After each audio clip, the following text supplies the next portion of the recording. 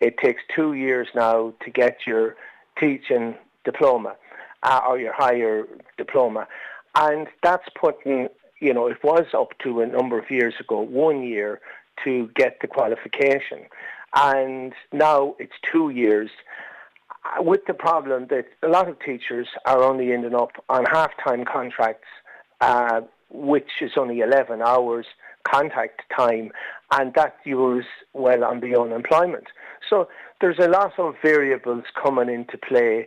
The difficulty with the Teachers' Council in getting qualified and ratified, the whole area of vetting, rather than have a standard national central vetting that you got a vetting for instance, there's 16 ETBs, but if you were to apply to each of them, this would be at second level or further education, you would have to apply to each of them separately to get separately vetted. It's utter madness, and all of that is driving people away, apart from, say, in the cities and built-up areas, the cost of accommodation. So there's a lot of variables at work, but even in rural areas, to get teachers, the Teachers' Council, all of this is coming into play.